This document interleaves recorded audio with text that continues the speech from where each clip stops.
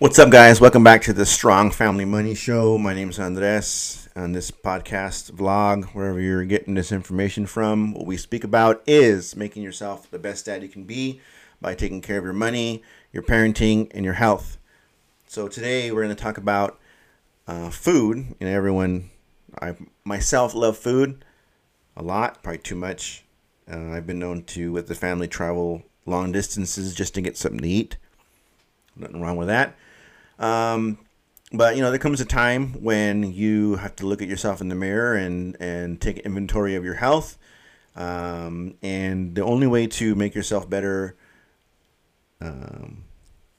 health-wise is by watching what you eat, right? This can be done to lose weight if you're overweight.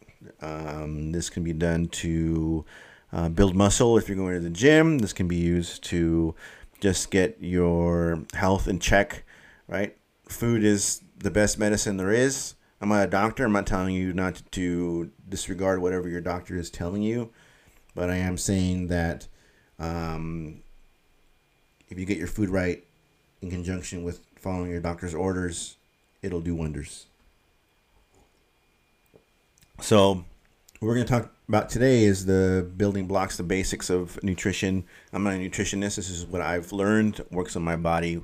I've learned that from reading lots of different sources. Whenever you do research, and this is just a tangent, whenever you do research, you want to get your information from as many sources as you can, and you put them all together, you come up with your own answer, right, based on the research that you've done. So I wrote a blog post on for a different site that I run. I'm going to post that on wherever I post this. And so basically it's just about it's totally about calculating your macronutrients. So the macros are the building blocks of any diet, right? That's the protein you eat that builds your muscle. That's the carbohydrates you eat that gives you energy. And that's the fats you eat that we can discuss, depending on what diet you're on. But, when you have carbohydrates in your diet, your fats are not your primary energy source, right? So the fats that you ingest have to be good fats in general, but those are used to regulate your hormones and in order to how would I say that? In order for you to reap the benefits of some of the vitamins that you take in, they are fat soluble vitamins, so you have to have fat in order to get the benefits from them. So the basis of any diet is caloric intake. So you have to know off the bat, am I using this diet protocol to gain weight? And when I say gain weight, I mean build muscle. Am I using it to maintain my weight, or am I using it to shed some? I don't want to say lose weight. So let me correct myself. If I said gain weight, that means build muscle. When I say lose weight, I mean lose fat. Okay. If you're on either side of that spectrum, the losing fat and gaining muscle, it is not mutually exclusive. And so you have to set up your diet very carefully so that when you gain muscle, you gain the least amount of fat possible. Because in order to gain muscle, you have to be in a caloric surplus, which means that you are taking in more calories than you burn and you use. And when you're in a caloric deficit, to try to lose the belly fat, you will lose a little bit of muscle also, because deficit's a deficit, and you're going to lose weight from wherever the body can lose weight from. So you have to then structure your diet so that you lose the least amount of muscle as possible. So anyway, the basic calculation that I use when I try to go on whatever diet I'm trying to set up, if I want to lose body fat, it's my body weight times 12 to 13 calories. So you do that calculation. Whatever I weigh now times 12 or 13, and that gives you your baseline for your calculation on calories that I need to ingest. If I want to maintain my body weight, I get my body weight and I multiply it by 15 to 16 calories. Okay. If I want to put on some muscle, if I want to gain a little bit of weight, It's body weight times 18 to 19 calories. Okay. So those are just ranges. Those are just starting points and baselines. Okay. There's going to be a lot of big feedback loop when you're doing this whole thing. You have to make sure that you recalculate on a regular basis, so that because your body weight is going to change and the calories that you start with are based on the body weight that you start with. So now you have to then, after you have your calories, okay, you have to now break down your macronutrients, right? The most important macronutrient, again, this can be up for discussion, at least when you're setting up a diet, is your protein, okay? In my opinion, based on what I've researched, again, this is coming from someone who goes to the gym on a regular basis or who is active, okay? If you're an endurance athlete or you do a lot of running, you may calculate this a little differently, but this is coming from dad wanting to put on muscle, right? Protein's number one. Good sources of protein. Don't be afraid of. You don't always have to do boiled chicken breast, right? If you take everything into account, you can do, like, I'm a dark meat guy for chicken, right? Legs and thighs are my thing, but you also you take from one part, you add from one part, you got to take away from another, so that calculation will be clearer later. You want to have a steak, you don't have to do the lean cut of meat, right? You don't want to have a super fatty, ribeye every night, but if you want a steak, have a steak, but again, you have to take away from someplace else. Okay, so you want to make sure you have enough protein in your diet to promote muscle gain or muscle preservation, because muscle is the only active, we're going to get into the weeds here, muscle is the only metabolically active tissue, right? That's what you're using mostly this diet for, right? You need, for heart health, you need to make sure that all that stuff is working. You need calories for that, but it isn't, you have a weight, a certain weight, you get on the scale, you weigh something, right? Some of that is not metabolically active, so you don't have to eat to support that, right? If you are overweight, as I once was, right, when you calculate these numbers, they're going to be a little skewed to one side because you are carrying a lot of fat, right? You don't want to eat for that fat. You only eat for metabolic activities and muscle, right? I weighed at one point 260 pounds, and I was not a gym person. If I were to calculate even the weight loss value, it would still be a lot more calories than I would need to lose weight. And, it'd be a large number. It would be a high value at 260 with very little muscle. It'd be a lot of food. So you're only eating for metabolically active tissue here. Okay. So what you do is, so let's say you do 210 pounds. Let's say 210 pound male. Okay, wants to lose some fat, right? So you do 210 pounds. I'll have the description, and I'll have the blog post in the description. You multiply that by 13 because that's our caloric deficit value, and you get like 2730 calories. Okay, that's your baseline, 2730 calories. Okay, so then what you want to do is you have to have a ratio, caloric ratio, on what each macronutrient allocation gets, right? So for this purpose, for this discussion, we're going to use 40 protein, 40 carb, and 20 fat. Okay, so then what you do is you say, okay, 2730 calories, what's 40% of that to get my protein? That's 1092 calories.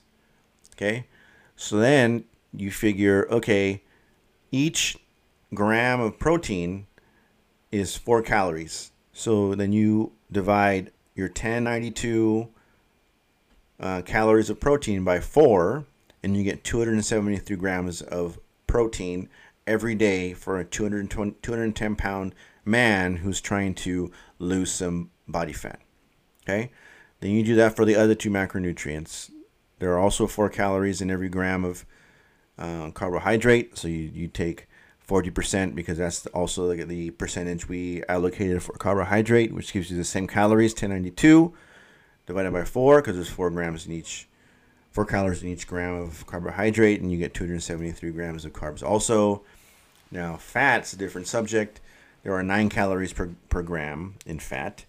You should be getting your fat from things like avocado or nuts. You should be eating your fat, not frying your food in it. Okay, so there are 9 grams. So if we're using 20% of our calories for fat, you multiply 2730 by 0.2, and you get 540 calories of fat for the day, divided by 9. That's 60 grams of fat. Okay, that's a starting point. You want to be on that diet. You want to then divide those values by however many meals you're going to eat.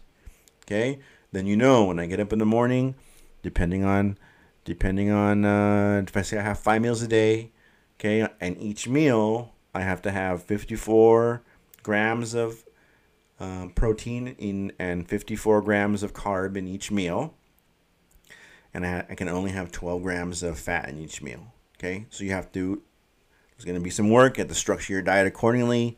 Make sure every meal has that. Okay, that's a starting point. I would suggest being on that diet for 2 weeks to see what happens, because you're using your body weight and not your lean body mass. Right? If you're overweight, you still may be high for losing weight at whatever your desired rate of weight loss is. Okay, on there for 2 weeks. Weigh yourself every third day. Weigh yourself every day at the same time. Right? I weigh myself in the morning after I go to the restroom. Right? I've fasted and I've expelled everything from my system. So technically, I'm at the lightest point that I will be at during the day. Every day you write down your weight, you're going to track it. It's going to fluctuate because of hydration and digestion. So you want to track it for every day so you can get a trend. Okay, get an average at the end of the week. If at the end of those 2 weeks you don't want to lose more than, I would say, pushing it 2 pounds a week. If you're overweight, that's probably doable. When you're overweight, it's definitely doable from experience. But if you're on the leaner side, right, 2 pounds a week, that's a lot. Okay, half a pound pushing it for someone who is maybe 10 pounds overweight, I would say that's perfect, right? So you want to track your weight through the whole week, and you want to get an average. You want to track that. If you're not moving, I would try and get to your next step down. Is you want to take, depending, 300 to 500 calories away from your diet. Okay, depending on what your calculation was, and you can do that in a combination of exercise and food.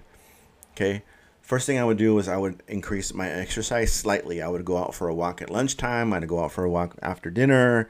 Right, you want to start moving more to see if you can get the scale to start going down.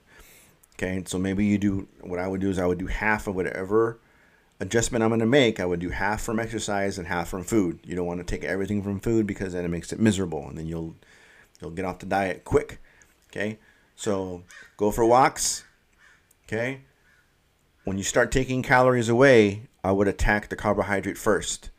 Okay, so reduce the caloric intake of your carbohydrates a little bit. You want to keep your protein high, 20% fat. That's maybe the minimum, because you don't want to start feeling crappy hormonally. So I will start attacking my carbohydrate. Right, at this time you want to go to the gym. So exercise is important. You want to lift heavy to preserve muscle as well. So I would slowly attack it so that you're always in a slow decline. There are ways to lose weight quickly. They are not fun and they are not healthy. I would not advise for that. I would say half a pound a week for a long period of time until you reach your goal weight is probably the perfect way to lose weight. So it's what you want to do when you're eating in this mode is you want to have as much whole food as you can. You want to have single ingredient food items. Go-to breakfast can be eggs and egg whites and oatmeal.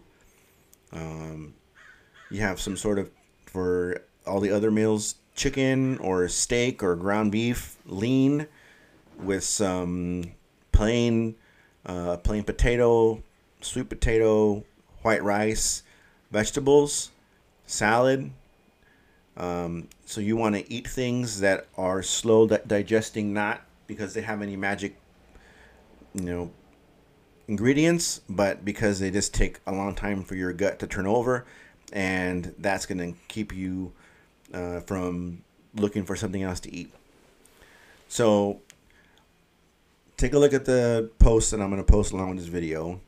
It explains everything that I just did verbally. It's a lot of information to take in. If you need help, you can reach out to me and I can help you figure out what you need to do. But that's the only thing. I mean, if that's the only thing you do is just clean up your diet so that you're eating whole foods, we can go over if it fits your macros. If it fits your macros, we can go over keto and all that stuff. But the only way that those specialty diets work is if you're still in a caloric deficit, right? You can gain weight on a keto diet because you're eating too much. It's not magic, okay? So if you need help setting up your diet, I'm on a dietitian, but this is what I've done. You know, I was extremely overweight at one point, and this was the biggest tool that I had to correct that. Reach out to me via wherever you find this, message me. I'll have my email address there. My phone number is not hard to find. If you want to call me and we can go over that. But taking control of your health is important for, any parent, but a dad, you have to be strong and healthy. You don't want to, stuff happens anyway, but you want to do everything you can to make sure that you're there for as long as you can for your kids, to support them and guide them through their formative years. So anyway, calculating your macros is the basic tenet, building block for good health. Again, if you need help, reach out to me. Thanks for listening, and I'll talk to you guys next time.